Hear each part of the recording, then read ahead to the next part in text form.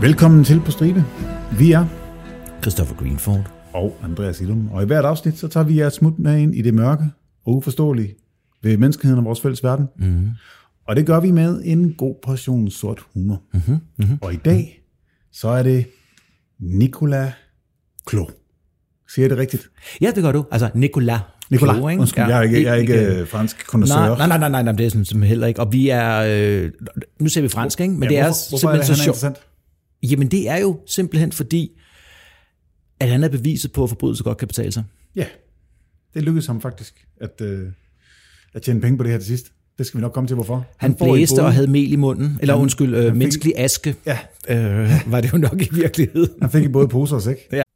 Vi afbryder os selv en gang til, for endnu en gang at fortælle jer om HelloFresh's herligheder. I skal simpelthen gå ind på hellofresh.dk, og så skal I bruge vores rabatkode. Og vores rabatkode, det er FRESH-stribe, FRESH-TRIBE. Og hvis I bruger den, så kan I få op til 1.199 kroner i rabat på de første 5 måltidskasser, og I får fri fragt på den første måltidskasse.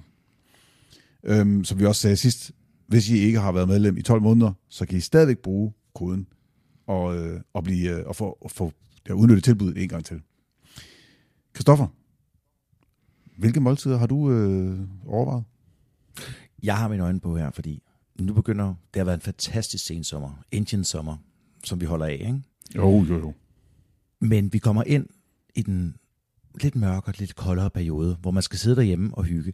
Jeg tænker, en Cæsar-inspireret salat med ovenkartofler, kunne jeg rigtig godt se mig selv lige se nogle afsnit af nogle favoritserier, og sidde og spise der. Ja, og den er jo også, den ligger jo lige op til vores næste emne, hvor, for det er en af de der, hvor det er under 650 kalorier. Hvor kalorierne er i fokus, ikke? Hvor kalorierne er i fokus, lige præcis, fordi vores næste emne er, altså det er jo næsten som 3 appelsiner om dagen, ikke? Det er næsten som 3 appelsiner om dagen. Der er i hvert fald fokus på sult. Er det ikke det, vi siger? Men der er aldrig fokus på sult, hvis du har et abonnement på HelloFresh. Hold kæft, du spytter dem simpelthen ud af ærmet. Det er jo helt crazy. I know. Vi har fået at vide, at vi ikke er så sjove længere, så vi er nødt til at gøre noget ved det, ikke? Så ind på hellofresh.dk, brug fresh-stribe, FRESH-TRIBE, alt sammen med småt, så får I rabatten, og så, så skal vi holde dem længere, eller skal vi bare vende tilbage til afsnittet? Vi skal bare sige, at lyt videre, det bliver vildt. Altså, jeg ved godt, at man på engelsk siger, you can't have your cake and eat it too. Mm. Ja, jo, det kan man godt. Jo, det på en eller anden måde, så lykkes det for ham. Det kan man godt. Vi er, selvom vi siger fransk, så er vi er 72, den 22. i 3., men vi er Cameroon, Afrika. Ja, og det er vi sådan set, fordi at hans far er fransk statsborger, men han arbejder han er udstationeret i Cameroon. Han er i en af de store, banker i Frankrig. Ja. Og de har nogle rigtig, rigtig store, og som både spredt sig både til kolonier og andre steder i verden, ikke? Så jeg ved ikke, hvad for en det er. Banque Nationale. Det fremgår ikke nogen steder, hvor det er fra.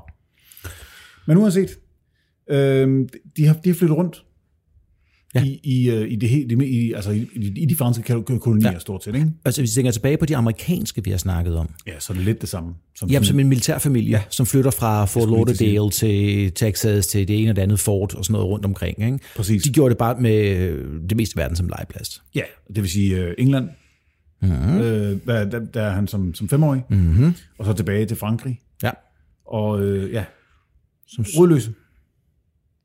Ja, og ikke engang bare rodløs, fordi altså, han siger jo selv, og en af grundene til, at vi det her afsnit kommer rigtig meget ind på, hvad han siger. Ja, det her det er jo nærmest citat på citat, det her. Jamen, fordi igen, han var manden, der ikke kunne holde sin kæft. Yes. Altså, Henry Lee, han forstod, hvornår man skulle snakke til sammenligning med Claux.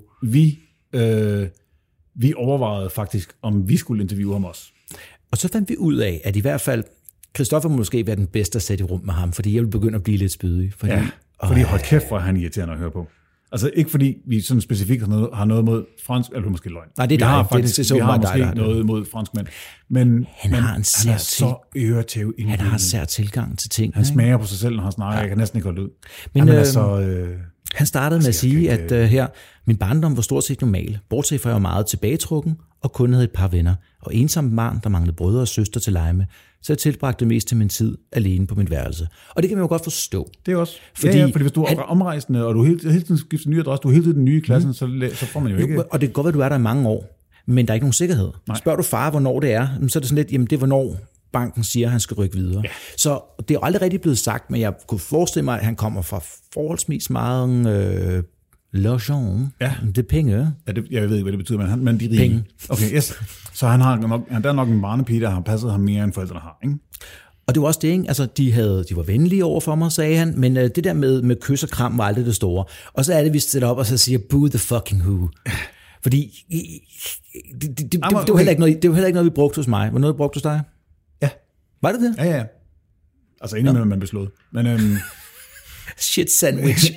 Nej, men faktisk så gør det jo større psykologisk skade på børn. Det er planlagt. Faktisk så giver det større psykologisk skade på børn, hvis de ikke bliver finder ud af, at deres forældre elsker dem. Katterbo, bare fordi jeg ikke slår ham i dag, kunne jeg jo stadig slå ham i morgen. Ja, det er selvfølgelig rigtigt. Men det var sådan James de Barteleben citat. Ja, præcis. Men det er mere den der med, at hvis du ikke... altså, hvordan skal man kunne lære at elske sig selv, hvis ens forældre ikke elsker en? Ja, og han indrømmer, at han blev følelsesmæssigt kold af det her. Ja. Og forstår man godt det?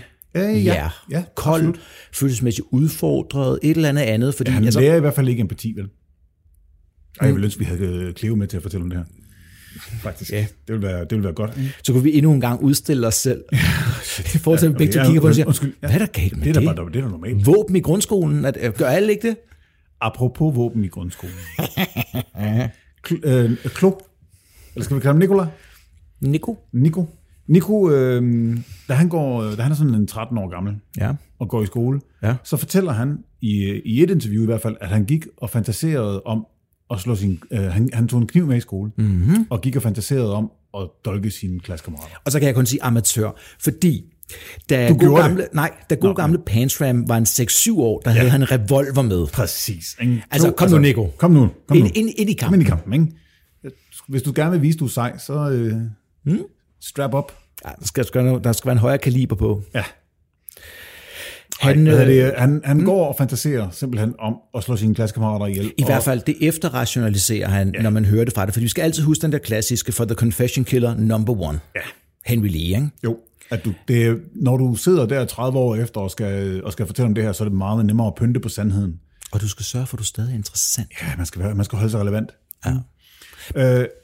En af de ting, der har stor påvirkning på ham, det er, at hans farfar dør. Ja, måske vi kan tage inden det sker, og så sige, allerede der havde han jo udviklet en forholdsvis, vil man nok sige, usund interesse for horrorfilmen, for det mørke, for det okkulte. Ja, før han er 10 år gammel. Læg lige mærke til det, ikke? Og det er også et spørgsmål om, hvor fraværende hans forældre var. Hey, sorry far, nu skal du høre. Men da jeg var i den alder, der kan jeg stadig huske, at jeg engang var i det var en sommerferie i Alsace. Nej, det var ikke Alsace. Det var Harzen. Du tog sådan nogle fine steder hen som Harzen på sommerferie. Kom nu, det var kun for at besøge Bloksbjerg. Min familie er jo sådan lidt. Ja. Nej, men det var, at jeg tror på samme ferie, i løbet af de samme et par dage, så jeg både Mumiens Hævn, altså den elgamle der, eller sådan var Mumien, det ved jeg ikke, og Jaws, Videnskab. Nice. Sammen med min far. Sammen med din far. Så det var ikke engang sådan, at du sned dig til det. Det var din far, der sagde, hey, kom knægt. Du er gammel nok til at se Jaws. Det skulle da fars søntid. Det er noget. I hvert fald fars søntid. Og så var du aldrig nogensinde ude at svømme længere. Det var ikke engang en swimmingpool. Nej, præcis. Og brugsbad, det er stadigvæk, hvis du kan lukke det her overfra, så er det stadig, fordi jeg havde en dårlig morgen. Ja, præcis. Har du nogensinde set? Der er en film, der hedder Ghost Shark, tror jeg nok.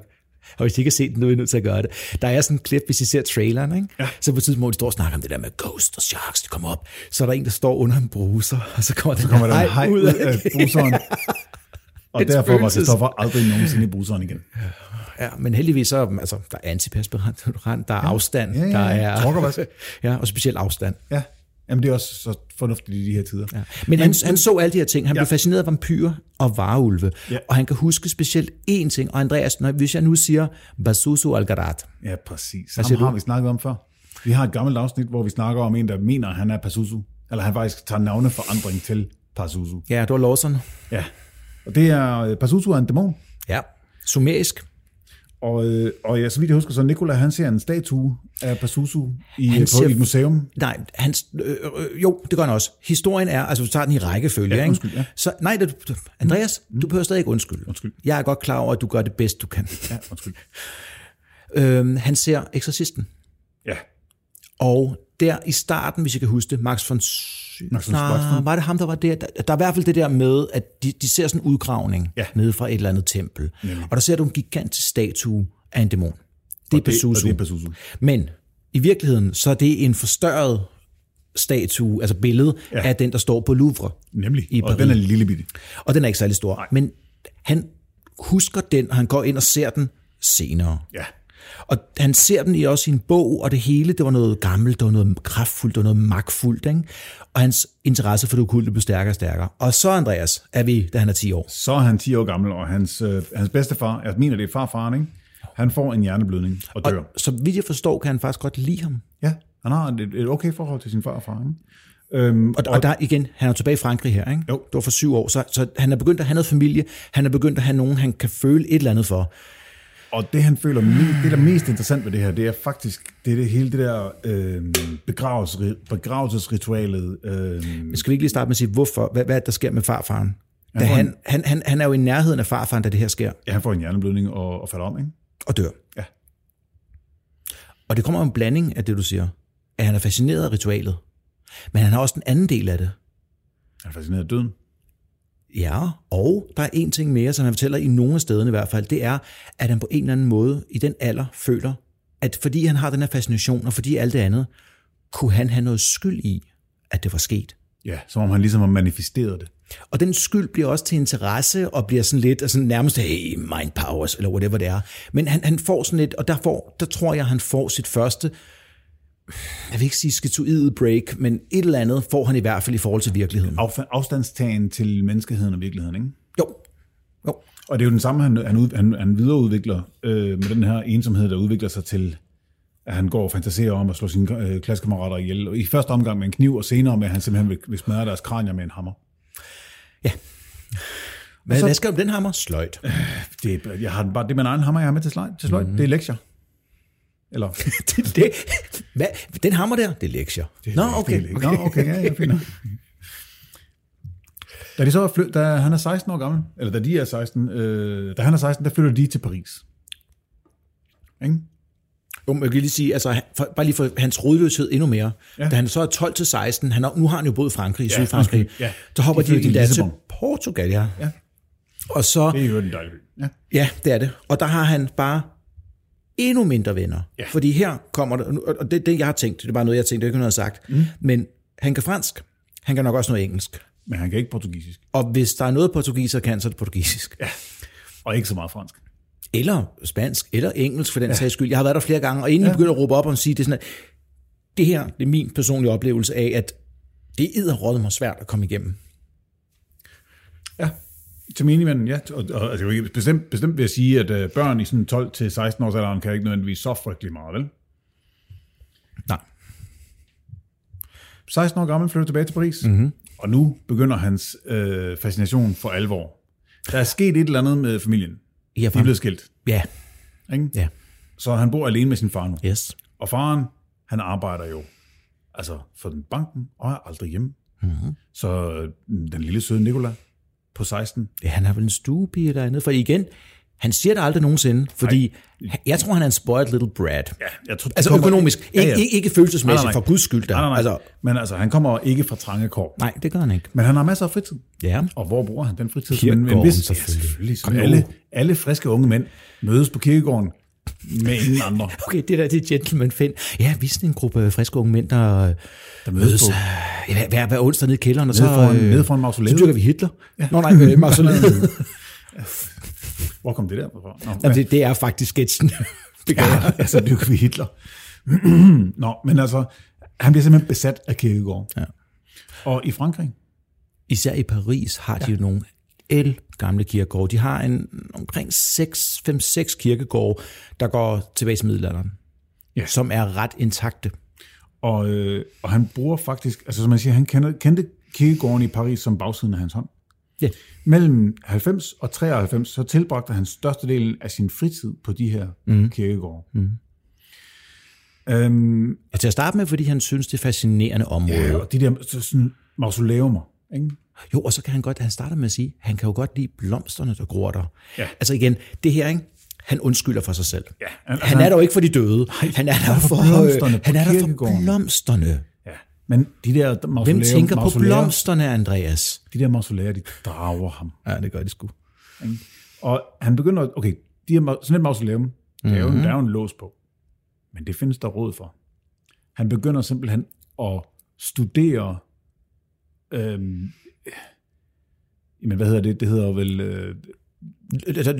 Fadet låsesmed, kan man sige. Ja, at dirke låse, ikke? Og han går ind på de der ældgamle, og hvis I har lyst til at slå dem op, fordi det synes jeg, I skal, de her kirkegårde, fordi billederne, de er så gotiske, de er så gamle, de er så flotte samtidig, ikke? Altså, Père Lachaise, Montmartre og Passy, det er de kirkegårde, han er mest fascineret af, fordi det er også nogle af de ældste, der er der. Ja, og han kigger ind af vinduerne i de her mausoleer. Og det er jo små huse. Altså, når I tænker mausoleer i Danmark, og ser den der lille en, der er med en enkelt... Det er det ikke. Det er folk, der har smidt kassen ud. Ja. Så han begynder simpelthen at... Ikke fordi jeg siger, at den katolske kirke kan købes. Nå, det siger jeg. Ja, han finder simpelthen ud af, at jamen, de her låse, de er gamle, de er rustne, de er dårlig kvalitet, de er dårlig kvalitet, så det er faktisk ret nemt at bryde ind. Og der, hvor låsen er for rusten, der kan et koben også sagtens klare det. Han siger, at i de fleste tilfælde, så kunne han bare lave en L-formet nøgle. Og hvis I ved, en L-formet nøgle, det er for eksempel, hvis jeg køber et gammelt skuffedarie, eller gammelt antik skab, eller sådan noget, så går den ned sådan toppen af. Altså, det er bare sådan en lige ned, ikke? Nu laver Christoffer sådan håndtegn. Ja, altid. Og der kan man bare putte det der L-formet ind. Ja. Der er ornamentering, og det ser ud som alt muligt andet. Den nøgle vil passe i langt de fleste, når du drejer den. Fordi der er maksimalt omkring 2 slå. Jeg havde faktisk et tidspunkt, hvor jeg kunne finde ud af at åbne sådan nogle... ikke pengeskab, det er ikke det, jeg siger, men ting, der var beregnet til at ikke kunne komme ind i. Ja, okay. Det lader vi lige stå et øjeblik. Men det han så gør er, at han sniger sig ind i de her mausoleer, og lukker døren efter sig. Og så er det hans egen lille... Hvad var det? Men det ved jeg ikke. Det var en lyd. Jeg tror, det var dig, der ikke har skruet ned for lyden. Nå. Efter du har fortalt mig alt, hvad jeg skulle slukke for. Fordi jeg har slukket. Men Andreas, kommer lige citatet. Når han stod dernede i et mausoleum ude på kirkegården. Jeg følte mig som en kejser, der herskede i helvede. Okay, og her stopper vi lige op og så har den første prætentiøs hjørnet med Nicolas. Ja. Fordi det der har han taget direkte fra Paradise Lost af Milton. Better to rule in heaven than serve in hell. Så har han selvfølgelig omskrevet det, og så videre, ikke? Jo. Men kom nu, det får du aldrig Nico til at indrømme det her. To rule in hell than serve in heaven. Det var det, jeg prøvede at sige. Ja, godt. Men altså, han siger selv, at han i løbet af de 3 år besøger han mellem 20 og 25 gravspladser og skråstrege mausoleumer, hvor han bryder ind, undersøger det, kigger sig rundt omkring, finder hvad han kan finde, og efterlader det igen i samme tilstand, som han nærmest fandt det, i hvert fald set udefra. Fordi, hvad er det, han påstår, der sker inde i mausoleet? Jamen altså, han siger, han gik rundt, og så undersøgte han ligene. Nogle gange var det lang tid siden det sidste lig var puttet derind. Så var det kun knogler tilbage.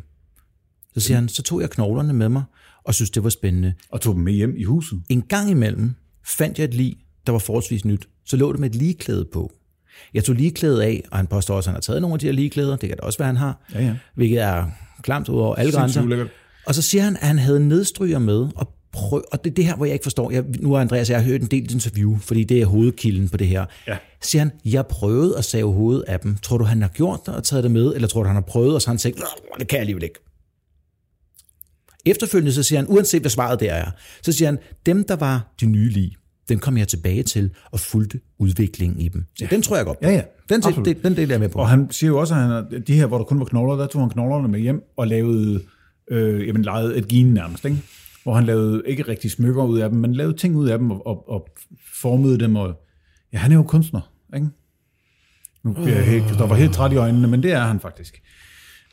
Og dem holdt han nede i kælderen. Så er vi alle kunstnere. Ja. Dem holdt han nede i kælderen, hvor hans far aldrig kom.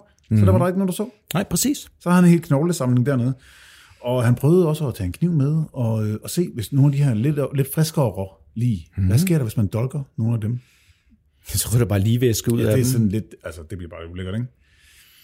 Og hvis man er tvivl om, at en ligevæske ser ud, så er det anderledes end blod. Lad os bare sige det på den måde. Ja. Ej, kan du... Nu ved jeg ikke, om dine mobile interesser går lige så langt som mine, ikke? Mm-hmm. Kom med det. Men har du nogensinde... Jeg læste et interview, der var sådan noget Confession of a Necrophiliac, som var en kvinde, der gik ned i det der... gik ind og arbejdede på et ligehus, og så... Ja. Hun havde sådan et helt system med en pumpe til penis og alt muligt. Skal vi tage det som et afsnit for sig selv, eller er det på et tidspunkt? Du ser Andreas træt ud. Yes! Det ved jeg ikke. Har du billeder? Jeg kan skrive til hende. Ej, jeg sender sms. Det er din. Jeg springer over. Nej, det var også et skævt interview. I kan finde det derude. I skal bare virkelig ville det. Han fortæller om, at han besøger et mausoleum i Passy. Ja. Og det var fordi, at som alle andre, og nu ser vi seriemordere, og så kan vi jo se, om det han bliver til det eller ej, eller whatever, men som alle andre folk, vi taler om her, så bliver tingene bare ikke nok i længden. Nej, det skal eskalere. Ikke? Så en morgen vågner han op, og tænker han, jeg skal grave lige op, eller jeg skal lemlæste, jeg skal gøre et eller andet, og så her der har han også begyndt jo at dyrke satanisme. Så han tager et koben, en tang, en skruetrækker, sort stearinlys og bare kirurgiske handsker. Og kirurgiske handsker, siger han så pænt, det er nok bare et eller andet ned fra Netto. Det er nok bare latexhandsker, ikke? Ja, præcis. Og så tager han metroen, siger han, ind til Trocadero, og ved middagstid, så går han ind på Passy, og ingen var der. Bedemændene var ude til frokost, så den har han timet. Ja, og det er jo, og som han siger, der er jo ikke nogen, der kan forestille sig, at der er nogen, der vil bryde ind på en kirkegård midt om dagen. Nej. Og det er sådan en lille hyggelig, siger han, kirkegård, gotisk og god stemning på den, med et par store mausolæer. Og den er fra det 19. århundrede. Og det var ikke muligt at klatre ind om natten, på grund af de højeste hegn omkring, og der kan så også være noget sikkerhed, og whatever for de rige familier, der er der. Så han siger, det her, det er perfekt. Han har allerede udset sig graven. Jeg havde en særlig grav i tankerne. Hvad er det for en grav, Andreas? Det var et lille mausoleum. Gravstedet for en familie af russiske indvandrere fra revolutionen i 1917. Du lyder som en for en dårlig Pixar-film. Jeg havde allerede prøvet at åbne jerndøren et par dage før.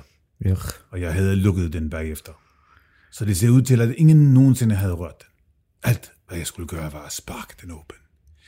På det tidspunkt var mit sind i totalt kaos. Jeg havde glemt at død i mit hoved. Altså, hvis jeg giver sådan en dårlig anmeldelse på den her stemme fra Andreas, så står jeg helt bag jer. Jeg er mere. Og jeg klatrede ned ad trappen, der førte til krypten. Og altså, undskyld, men prøv at... Det er for at sige, hvilket prætentiøs lille røvhul han er. Yes. Det er næsten ikke... Skal vi parafrasere de næste par linjer? Fordi ellers så giver vi ham for meget ære, gør vi ikke? Jo. Men han siger, at han kommer ned her, ikke? Og så går han ned, og så kigger han på det, han siger, så nu begynder det vil sige heavy lifting, som man gør, ikke? Jo. Det tog ham en time at fjerne toppen af de her sarkofager og lignende dernede, fordi, hey, little punk. Ja, fordi altså, han er jo stadigvæk allerhøjst 19 på det her tidspunkt, ikke? Jo, og samtidig så er han også meget ops på en ting. Ja, det må ikke larme. Ja, det må ikke larme, plus at han er også bange for, at han kan rokke hele sarkofagen ned, og den knækker, fordi han ved godt en ting, det er, hvis den her er jackpot, og det ser rigtigt ud, så vil han gerne komme tilbage senere. Lige præcis. Så han kan ikke ødelægge det nu her, ikke? Men så siger han, så undersøger han kisten, der var indeni, fordi du har sarkofagen, og så har du kisten indeni. Mange gange, når vi ser en vampyrfilm, så åbner du sarkofagen, og så ligger lidet der.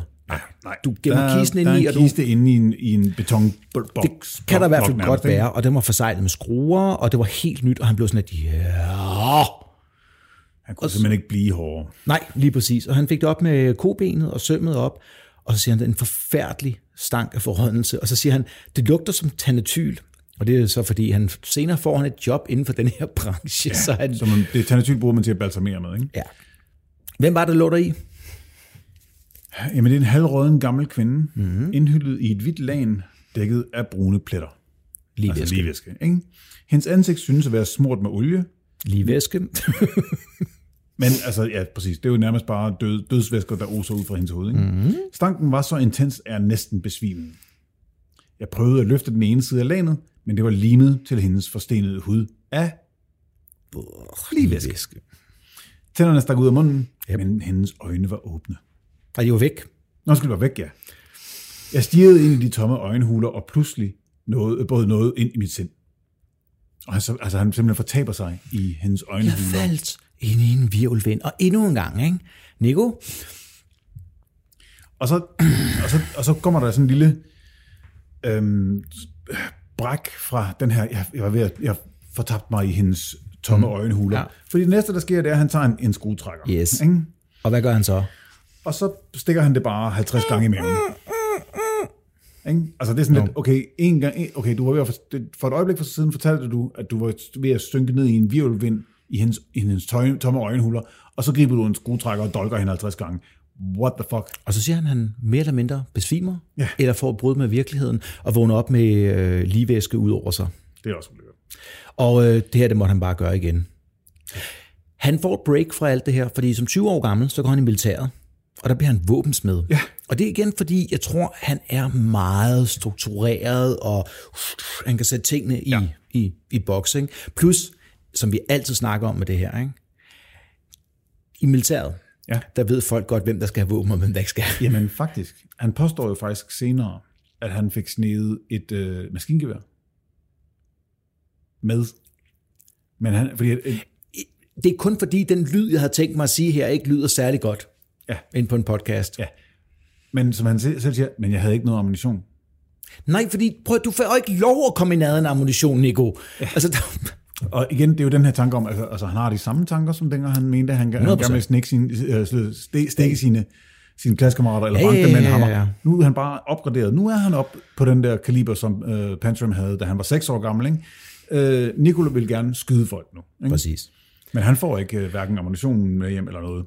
Og han er ikke så længe i militær. Max et år, under et år, et eller andet den stil der. Og han fortæller ikke rigtig hvorfor. Jeg tror bare ikke, det var et fedt for ham. Skal vi sige sådan? Nej.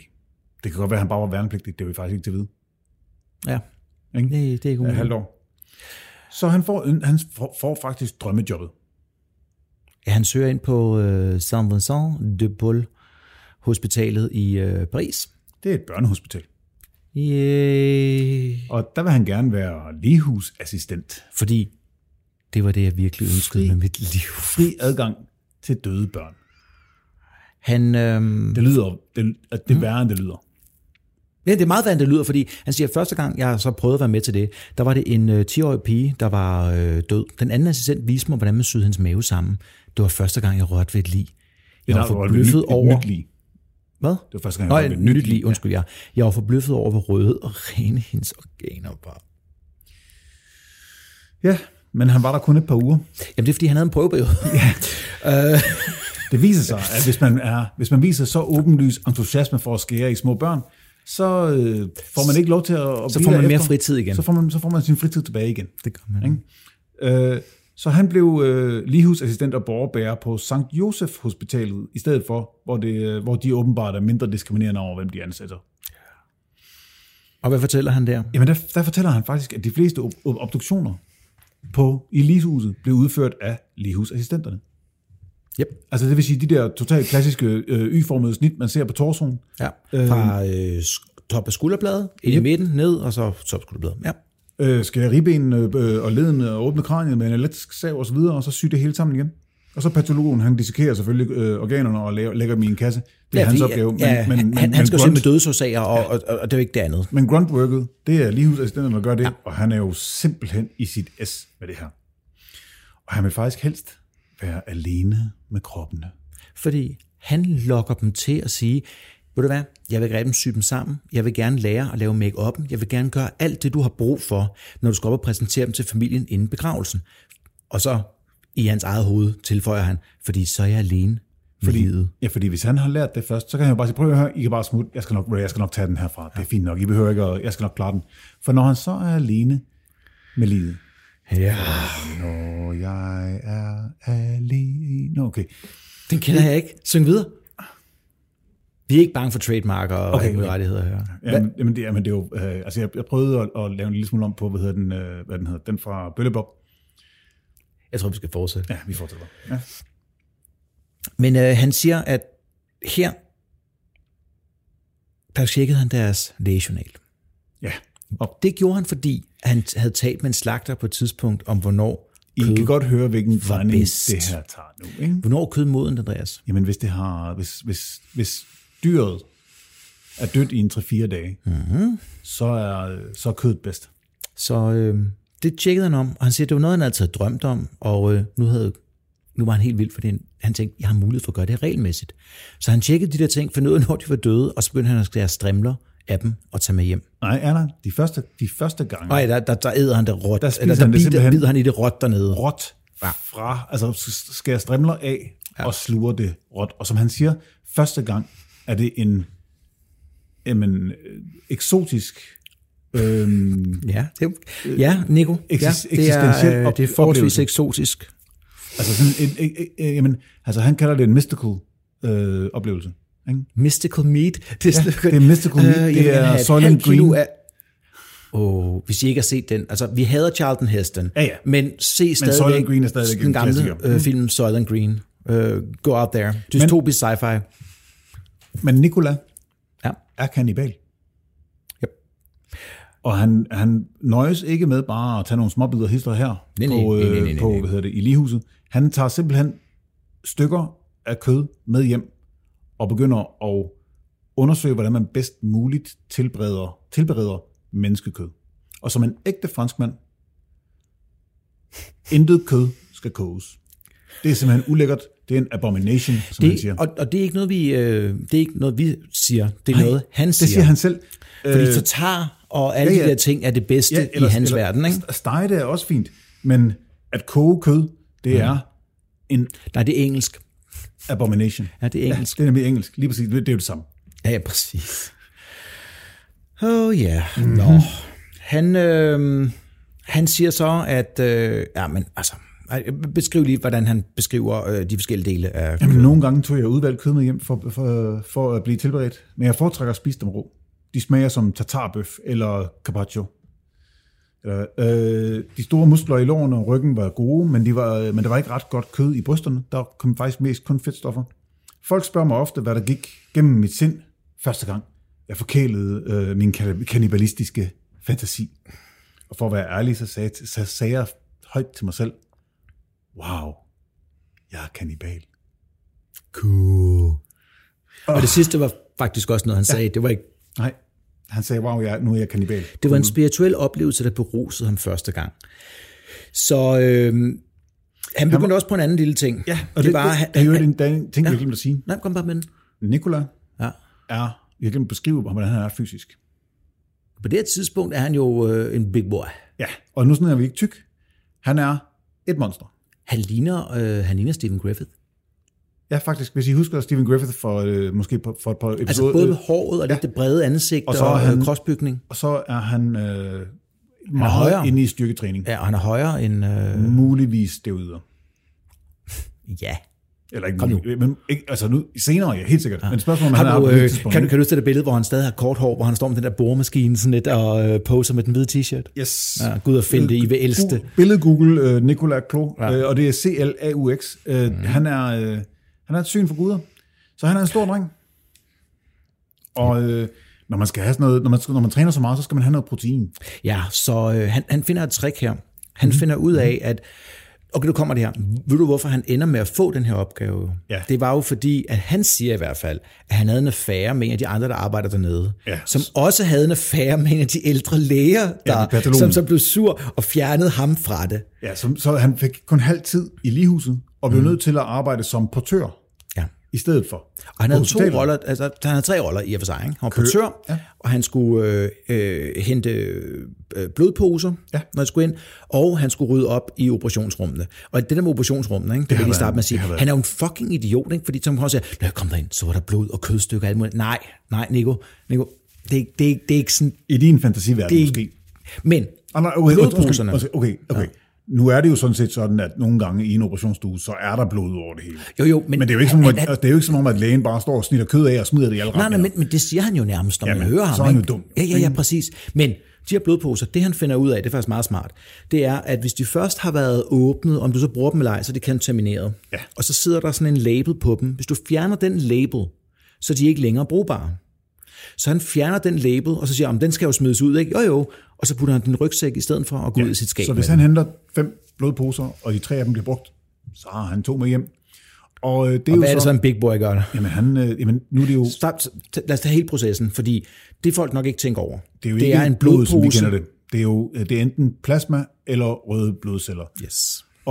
Og plasmaen gør, at den bliver tyk, og han vil helst have dem, hvor der kun er de røde blodlemmer. Det kan jeg egentlig godt forstå, for fanden skal han bruge plasmaen til. Ja, så blander han det med proteinpulver. Eller? Og aske fra en urne, som han har hentet i et mausoleum. Og så drikker han det til at blive større og stærkere. Og så spørger de ham sådan, hvordan smager det som træ? Ja, som træ, og så smager det af blod. Det smager af jern. Nej, men det var det første, ikke? Men så putter asken og så videre i. Den smoky smag fra er det fra træ. Det bliver lidt som træ. Det er sådan lidt en smoky flavor, og så bare jern og blod. Jeg tænker det måske, altså, kan det køre godt med en chokolade proteinpulver, eller skal det ikke være vanilje? Det skal stikkes op i røven så. Fordi ellers er det ikke et komplet billede af, hvordan jeg ser den fucking idiot rende rundt. Okay. Ja, men altså, det er en lorte måde at optage proteinpulver på, men det må du selv om. Det virker for mig. Jeg tror, vi skal hurtigt videre. Ja. Når han går ned ad gaden, efter han er begyndt at spise sine ofre. Kender du den der, hvor han går lidt let? Kan du se ham gå ned ad gaden sådan der? Jeg ser ham faktisk gå ned ad gaden, ligesom Saturday Night Fever. Det var jo det, jeg prøvede fra helvede. Yes. Det var Bee Gees. Ja. Og så sådan svævende de 5 cm over jorden. Og så kigger han på de andre mennesker. Og som han selv beskriver det, jamen, hvis jeg spiser andre mennesker, så er jeg jo toppen af fødekæden. Apex Predator. Jeg er Apex Predator. De andre er bare kvæg. Yes, Nico. Nu kommer vi til den 4. oktober 1994, som han selv har sagt. Han vågnede op om morgenen og vidste, nu her var han nødt til at udleve den største fantasi af alle. Og det er jo nok det, jeg sidder og ventede på derude, selvom det her det er tilpas fucked up, det hvad der har sagt. Ja, fordi på det her tidspunkt, der har han været ude og købe en pistol. Og idioten køber en 22'er. Ja, og han køber ovenikøbet, det er ikke engang, altså det er ikke en 22'er pistol, som, altså det er sådan en... Snapnose, en kort løbet. Nej, det er det nemlig ikke. Det er en pistol, man bruger til, konkurrenceskydning. Nå, ja, fordi han er allerede i gang med alt det der, det kan jeg godt huske. Så er det faktisk langløbet. Ja, det er en langløbet. Det vil sige, at dens mundingshastighed er ikke så god. Hey, og hvis dig med R15, der skrev sidst, vi vil meget gerne debattere det, vi vil bare ikke svines. Ja, præcis. Så, men det er sådan en, I har set de der OL, når de laver skydning og så videre. Hvis I har set sådan noget, så er det sådan en pistol, han har købt, fordi det er jo i Frankrig, det er ikke USA, det er lidt sværere at skaffe skydevåben her. Og han vidste godt, at den virkede bedst, når den kommer op i hastighed og alt muligt andet. Og så har I holdninger til det, og så hold den for jer selv. Men vi siger bare, hvad Nico siger. Han vil gerne se, at den virkede tæt på os. Ja, hans erklærede mål var at teste pistolen. Han har en kæreste. Hun er dominatrix, professionel dominatrix. Hvad vil det sige, Christoffer? Hvad er hun? Børnepædagog? Ja, det er nemlig rigtigt. Noget af stil. Eller, men private. Ja, privat børnehavepædagog. Nej, de er inde for, BDSM-miljøet. Ja, det er og hun er professionel dominatrix og skaffer sine... Og sexarbejder, kan vi nok godt sige. Det må hun jo være. Altså, Ja, men dominatrix behøver ikke nødvendigvis at have sex med sine kunder. Hun skal bare koste lidt rundt med dem, og få dem til at gå rent hjemme hos sin vej. Nå, okay. Ja. Jeg er ikke så meget sup, men det er vel der er det. Anyways. Hun skaffer kunder gennem noget, der hedder Minitel. Blandt andet, ja. Ja. Og Minitel, vi er jo tilbage i 94, så det er jo ikke som om, man bare kan skrive en kontaktannonce på nettet. Det her, det er nærmest 0059, ikke? Jo, men det er jo det der med, at du går ind, og så kommer du ind over en form for, hvordan skal jeg beskrive det for nylig, en server-agtig ting, du hooker op på lokalt, eller LAN-ting, og LAN, det er jo allerede tabt på folk. Hvordan fanden gør vi det, Andreas? Okay, jamen det svarer til et chatbot nu om stunder, ikke? Forestil dig, at du linker din telefon til andres telefoner for en session. Ja. Muligvis, ja. Ja. Anyways, man efterlader beskeder til hinanden der, og man kan hyre en dominatrix inden for det her lukkede forum, hvor de kommunikerer på. Og den anden store del af det er, at det er en homosite også. Yes. Så det er det, man på det tidspunkt ville kalde seksuelt afvigere. på det tidspunkt, sagde jeg. Men jeg elsker bare at lave en pause der, så folk lige kan tænke over, hvem der sagde det. Men han kigger igennem, og fra morgenen af, han kigger alle steder. Om eftermiddagen, så falder han i snak med en Thierry Besonnière på 34, og Thierry, han begynder straks at sige, hey, jeg er til BDSM. Og Andreas, hvad er det nu BDSM er? Bondage, domination, sadomasochism. Det er korrekt. Og Nico siger, det er sgu i orden, det er jeg med på, kan jeg ikke få din adresse? Så kommer jeg hjem til dig, så skal jeg nok give dig noget fucking BDSM. Og det der var med ham her, hvilket faktisk gør ham til det perfekte offer, det var, at han var i et forhold med en ældre mand, og det var sådan lidt småhemmeligt, og der var ikke noget sagt, men han var ude og jage the thrill ved siden af. Så det er BDSM og homoseksuel. Og som jeg husker det, Thierry var den subben, ikke? Jo. Altså submissive. Ja, nemlig. Så Nico skulle ud og være dom. Og han banker på døren. Og det er jo ikke, fordi det her, det er ikke, han vælger ikke Thierry, fordi at han har noget imod homoseksuel overhovedet. Nærmest tværtimod. Men det er det nemme offer. Igen, det er det nemme offer. The lesser dead. Så han banker på døren. Og i det, at Thierry åbner døren, så lukker, i det han træder ind på døren. Thierry? Er han blevet til Thierry? Det kan vi godt gøre. Thierry? Ja. Vi tager den. I det Nico træder inden for døren, så tager han pistolen og skyder Thierry i hovedet. Og det der var, ikke? Altså det var jo, han vidste jo bare, at ingen i det her område ville noget som helst, fordi jeg tror ikke nødvendigvis, nu ved jeg godt, at vi har med forældrene senere, og de finder ud af, hvor det er, men jeg tror, der var et eller andet, han havde ved siden af der, hvor han ellers boede med den anden, for det var sådan et værelseslejlighed, et semiskummelt kvarter, som ellers ikke passer til det, hvad jeg har hørt omkring det, ikke? Men han træder bare ind, og når du siger, han skyder, jamen han bliver jo ved med at skyde. Ja, men først så bliver han skudt, han bliver faktisk skudt lige i ansigtet, lige igennem øjet. Men det er en 22. Men 22, den trænger ikke ind i hjernen. Så skyder han ham 2 gange i nakken. Det trækker heller ikke igennem kraniet. Er der ikke en af dem, der går ind og perforerer kanten af hjernen kun? Altså det er bare det for at sige, så lidt kan den gå ind, og de andre skud, det andet skud... De rekurserer nærmest bare kraniet. De bliver knust mod kraniet. Ja. De bliver simpelthen flade. Så skyder han 3 gange i ryggen. Nej, han bliver ved at skyde i hovedet. Det tror jeg, det sidste er i ryggen. Ja. Det sidste skud er i ryggen, og der rammer han så heldig slags tilfældigt, at det går igennem hjertet. Ja. Og der er det nok. Og der begynder han simpelthen at dø langsomt. Og Nico sætter sig simpelthen ned og observerer, hvordan ser det ud, når den menneske dør. Og rent faktisk først, ikke? Først så går han rundt og finder ud af, hvilke ting han har tænkt sig at stjæle. Ja, det er også. Mens han ligger lidt der, og så siger han, at hans åndedræt blev langsommere og langsommere. Og han sagde ikke noget, og han lå bare egentlig der. Og så i nogle af de forskellige interviews, jeg har hørt, der bliver det mærkeligt. Fordi Nico siger, at han sætter sig ned for at kigge på, at han vil prøve at se, hvad der skete, om offerets sjæl forlod hans krop gennem skudhullerne. Og så siger intervieweren, ja okay, men det han døde af, var vel egentlig, at det knuste hans kranie. Nå ja. Fordi han tager sådan noget tungt og løfter op. Og det var en plante? En plante, ja. Og høvler ned over hans hoved, så han smadrer hans hoved. Det er sådan lidt, okay, hvis du sidder og venter på, at altså noget så poetisk er ikke det rigtige udtryk, men I forstår, hvad jeg mener. At, jeg er helt alene med Andreas her. Hjælp! Jeg vil se, om hans sjæl forlod. Og så, nej, efter, altså han er verdensmester efter rationalisering. Ja. Men han ved, at nu han er død, og der var sådan en helt kontrovers omkring, spiste han småkage, og gjorde det ene og det andet, og fuck det er vi ligeglade med. Han røver ham. Kreditkort, tegnbogen med ID, blandt andet kørekort, et vækkeur, en telefonsvarer. Og så gik han, ikke? Ja, og så tager han hjem, og så ser han nyhederne, og så forventer han, at han er over nyhederne.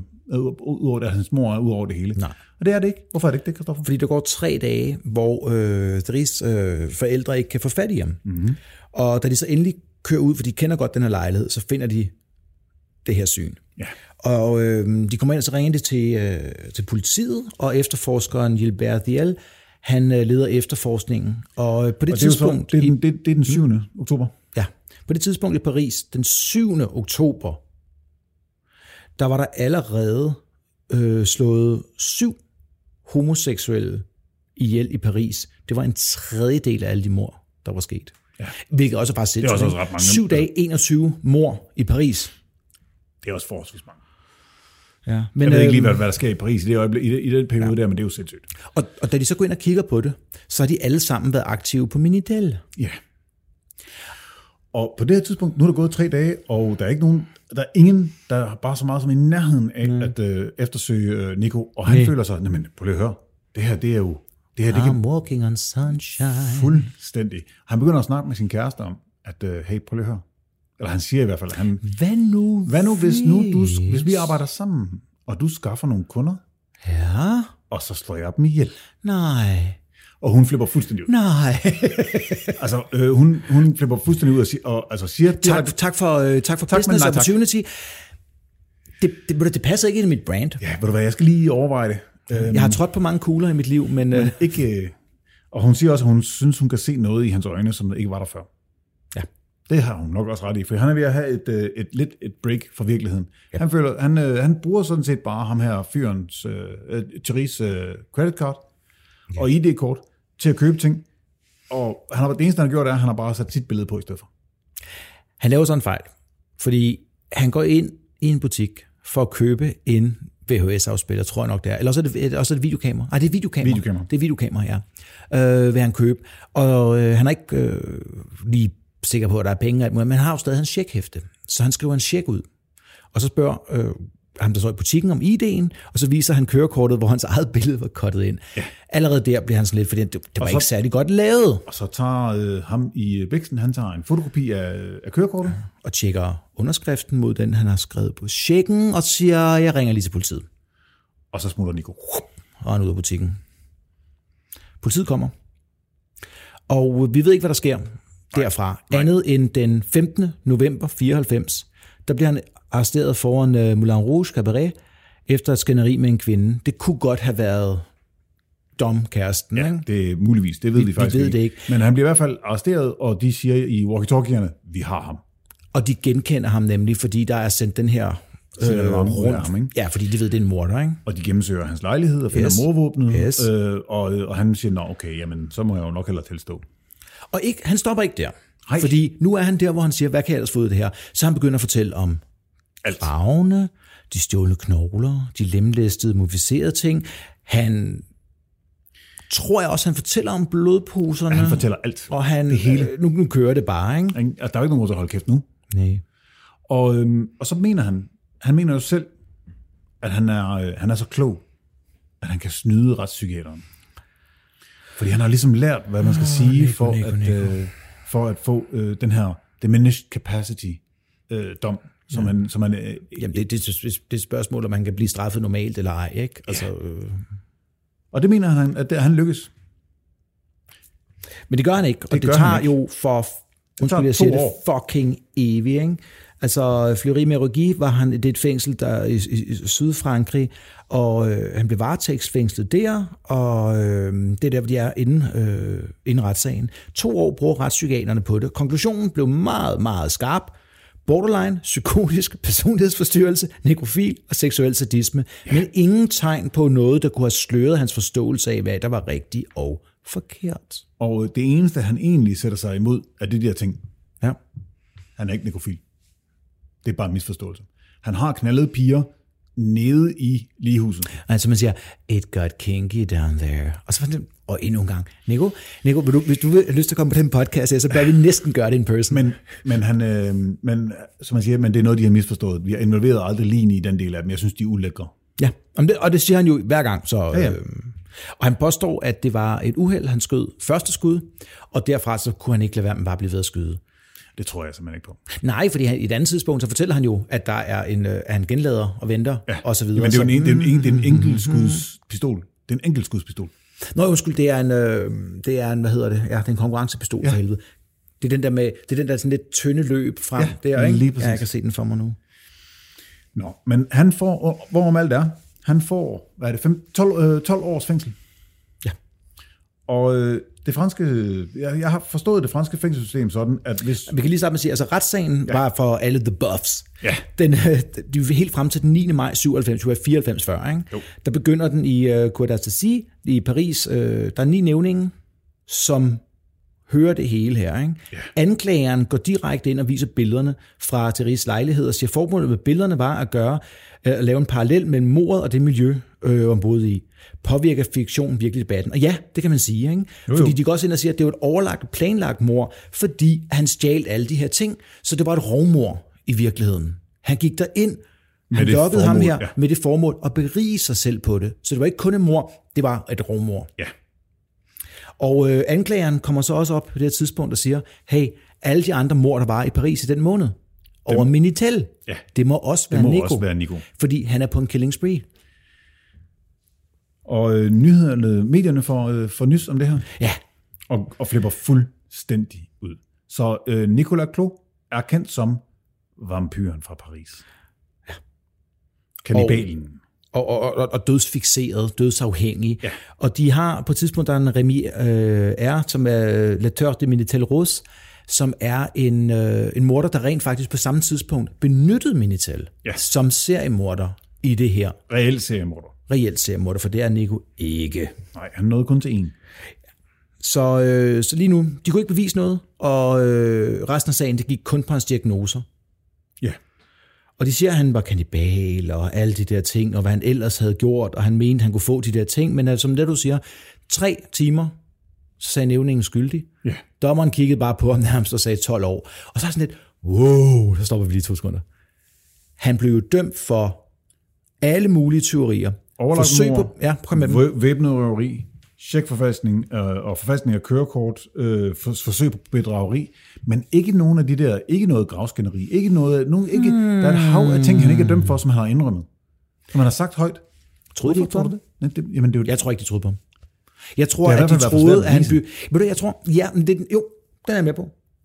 Det har været for svært for dem at bevise. Jeg tror også, der er en anden. Hvis de gik med til det, så begyndte de at tale ind i psykoser, og eventuelt, at han ikke fik en dom frem for noget andet. Ja. Jeg tror, de var nervøs for det, fordi det er jo ikke i USA, hvor man så kan smide folk væk fra evigt med en eller andet behandlingsdom. Mm-hmm. Han blev stadig komme ud, og i stedet for at sidde i fængsel, så kunne det være, at han var på et eller andet rekreationshospital et eller andet sted. Det tror jeg simpelthen, de var bange for, så jeg tror ikke, de ville røre de anklager. Det her, det er rent og skært. Ja, det er gæt.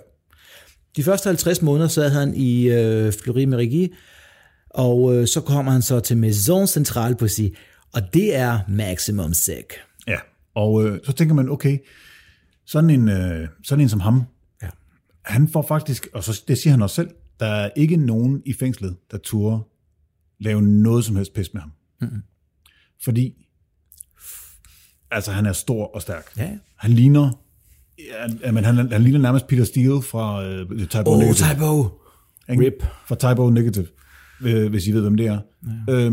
Han er kæmpestor, og så, altså, som han også siger, mange af dem, der sidder i fængsel, de er altså ikke de klogeste, det er ikke de skarpeste knive i skuffen, så de er en lille smule overtroiske.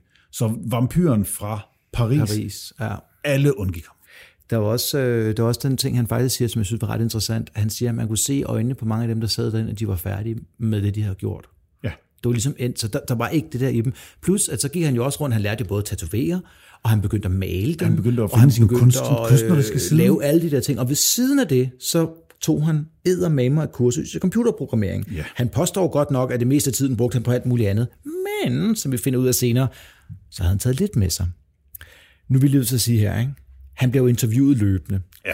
Og specielt, lad os bare sige, han får 12 år, han sidder 7. Ja, han sidder næsten 8. Ikke? Ja, næsten 8. Han kom ud i 2002. Og øjensynligt, så i det franske fængselssystem, så hvis du har det der hedder altså god opførsel, så tæller hvert år for 1,5 år. Jamen, det har du har det faktisk også i USA, alt efter hvad din dom er. Det er jo ikke engang prøveløsladelse, han kommer ud på. Ja, men han er færdig efter 8. Ja, men du har good time i USA også, hvis det ikke er for hårde domme. Ja. Men her der kan man så sige, I know, det er overlagt, hvor han blev dømt for. No. Men anyways. Skal vi tage det der blad Angry Thorian Magazine? Ja, de spurgte, hvordan det var at spise menneskekød. Kom med det. Det føles som at røre Guds ansigt. Du får en følelse af ikke længere at være en del af den menneskelige race. Yes. Og jeg har hver gang, ikke? Jeg hader simpelthen alt-right at tage den der ting over, fordi jeg kan ikke rigtig, nu sagde den alligevel. Ja. Nu vil jeg sige her, jeg sad lige og læste lidt op på kannibalisme, og der er nogle forskellige udgaver af det. Clancy McKenzie, som er en Ph.D. psykologi for Capital University i DC, blev interviewet af Great Falls Tribune. som siger, det er en psykotisk adfærd, der udvikles af et tidligt traume. Jeg kommer ikke til at kunne læse den her uden at grine. Når barnet vendes for brystet, har det fantasi om at fortære sin mor, kombineret med traumet, så de kan regressere til dette stadie på et senere tidspunkt i sit liv. De kommer aldrig over det igen. Jeg ryster, når jeg tænker på, at man lukker de her mennesker ud og sender dem hjem. Heldigvis, Andreas, har vi også hvem? Dr. Park Dietz. Han er fra Dahmer-sagen. Kan I huske om det? Vi snakker også om, der var inde og vidne. Og han mener, at motivationen er at løfte de morderiske drømme til et nyt og højere niveau. Altså fordi, hvis man allerede er... Hvis mor er normalt i dit sind, så er det bare skridtet vildere.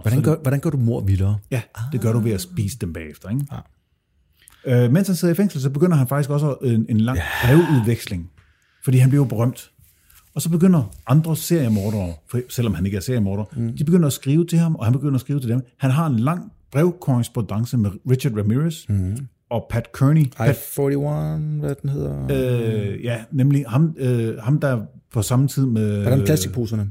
Ja, ham med William Bonnen og Randy Kraft, de slog jo ihjel på samme tid op og ned af motorvejen.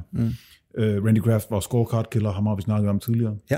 Han ender faktisk med at skrive en bog om sin brevudveksling med Richard Ramirez, og den hedder, nu skal I bare høre, hvor lidt fransk jeg har, Richard Ramirez, Les Fils du Diable.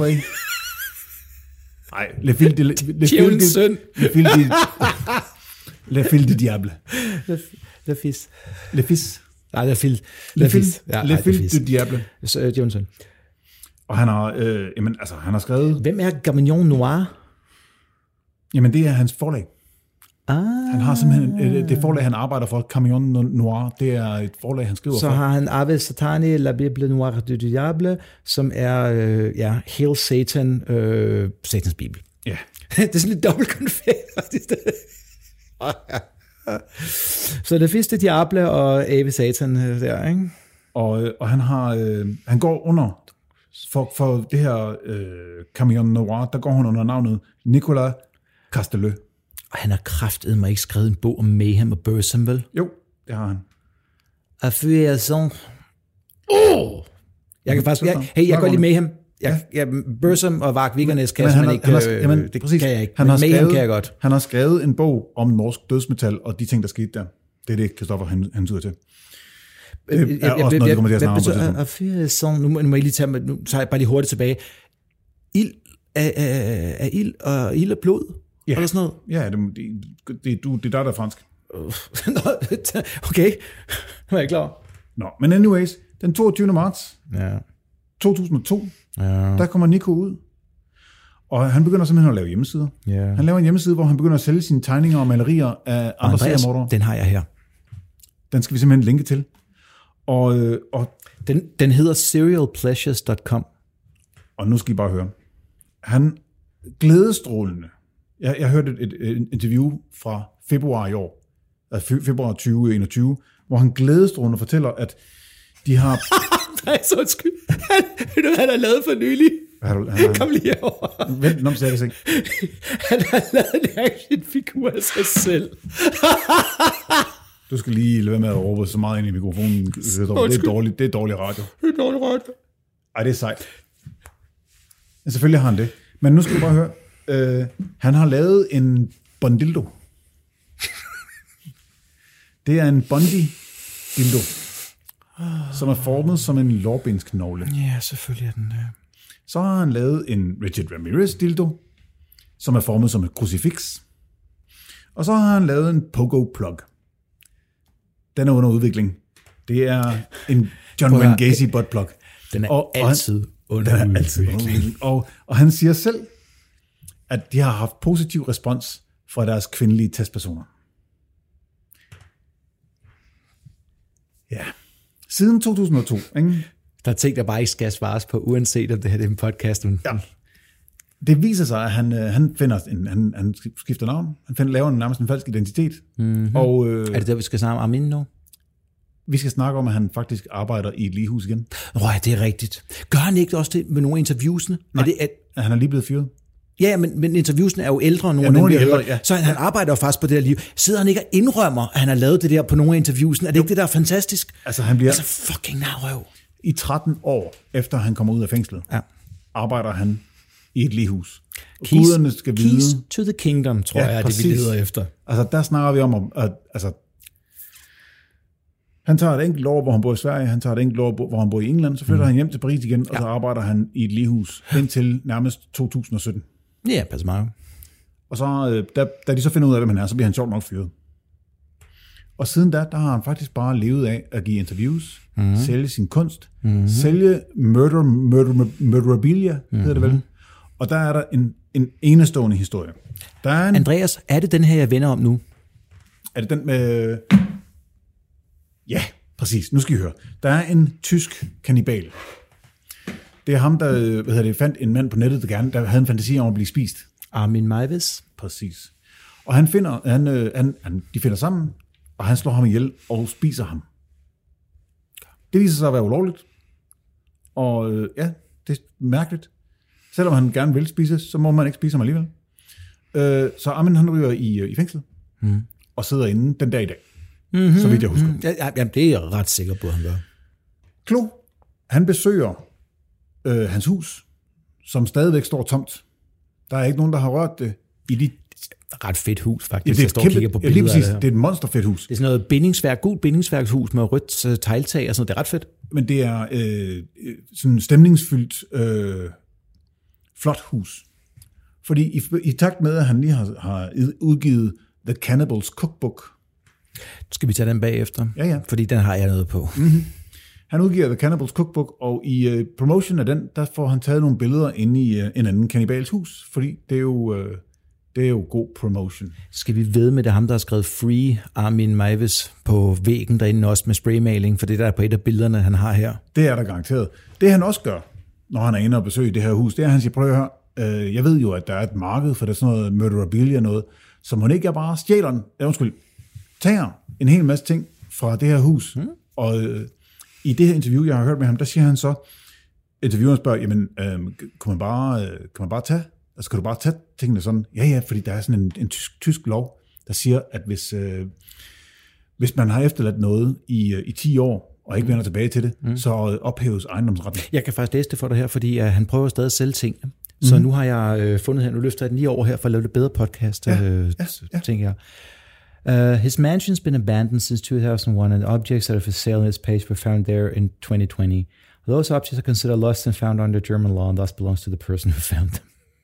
Så hvis du går ind i nogens hus, efter at de ikke har været hjemme i 10 år, så er det dine ting, åbenbart. Ifølge Claux, i hvert fald. Jeg kan være til vej, men jeg kalder bullshit på den. Ja, det gør jeg saftsusbords. Det lyder fuldstændig sindssygt. Men Andreas, jeg tænker, på alle de millioner, vi tjener på det her, ikke?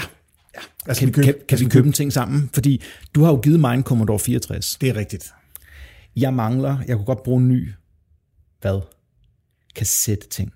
Ja, den har han simpelthen stjålet. Han har simpelthen stjålet en kassettespiller fra en Commodore 64. Vi kan købe den for kun 500 euro. Fuck. Hvad siger du? Okay. Er der ikke en tallerken eller sådan noget stil, han har spist ham der livet fra? Det tror jeg hellere, jeg vil. Nej, men jeg har et stykke mosaik fra hans badeværelse. Ja. Han har klippet... Nej, Andreas, det her. Der var den. Okay, du hold op med at smide rundt med den der computer, det larmer af helvede til. Undskyld. Men ja, det er en flot tallerken. Med bestik. Med bestik, og den koster kun... Holy. Yes. Den koster $1,000. For en tallerken og en kniv og gaffel. Det er jo crazy. Nå, men uanset, den her kogebog, han har lavet, der har han simpelthen, han har sine egne opskrifter, og så har han med korrespondance med andre kannibaler rundt omkring i verden, har han samlet opskrifter. Ja, og der kan man så sige både over, ikke? Fordi han har jo Otis' barbecue sauce i den, og så vidt jeg husker, han ikke rigtig muligvis haft en chance for at snakke med Otis. Det tror jeg heller ikke. Døde han ikke for... Jo. Men han har kommunikeret med en japansk kannibal, som desværre er blevet lider af en eller anden hjernesygdom, så han er ikke i stand til at tale, men før det fik han noget brevveksling på ham, og de delte åbenbart. Jeg kan ikke udtale hans navn. Jeg har lige fundet, jeg dropper det. Ja. Anyways. Men derudover, ikke? Så er han simpelthen så prætentiøst omkring det her. Han fortæller på et tidspunkt, hvor han gerne rigtig vil være sej. Ikke? Så spørger de, hvad er så ellers? Så siger han, jeg er meget aktiv i... Nej, de spørger først. Hvordan har folk modtaget dig efterfølgende? Det er sådan lidt forskelligt, men jeg er jo meget aktiv i det brasilianske BDSM-miljø. Og folk kan godt blive nervøs for mig. No shit. Ja, det var da mærkeligt. Jeg gider simpelthen ikke at snakke mere om det. Nej, jeg tror faktisk heller ikke, jeg gør. Han er... jeg tror, han lyver om rigtig meget. Ja. Jeg fandt sådan en lille skriftlig sådan en artikel om ham fra en journalist, ikke? Ja. Som faktisk slutter af med det bedste overhovedet i alt det her. There's no future for an aging vampire. Nej, præcis. Så det bliver spændende at se, hvad han gør næste. Han siger, da han sidst snakkede med ham, eller så ting derfra, så boede han med sin kæreste, og han indrømmer også i interview, han godt har følelser nu, det har han jo ikke før, men det har han fået. Ja. Helt sikkert. Det har han lært. Og så siger han, at det er sådan et semi-gothic light miljø, han lever i, som han ville have forsvoret før i tiden. I tidligere interviews, der siger han jo, at han afskyr goth. Ja, men han har jo bare... Men der er penge i lortet, ikke? Der er penge i lortet. Man kan også bestille et personligt maleri af den seriemorder, du gerne vil have, eller du et eller andet, og jeg skal have den der actionfigur jo naturligvis, ja, selvfølgelig. Og kan sætte på noteren. Er det et samtalestykke, hvis du har sådan en... your money. Ja, så hvis nogen af jer vil gå halfsies, så har vi, så deler vi bestikket. Hver anden weekend, så kan I tage det med op til jeres forældre og spise, og hvad anden kan jeg. Så er der noget at snakke om hver gang. Måske har der ligget en kogt penis på den, måske har der ikke.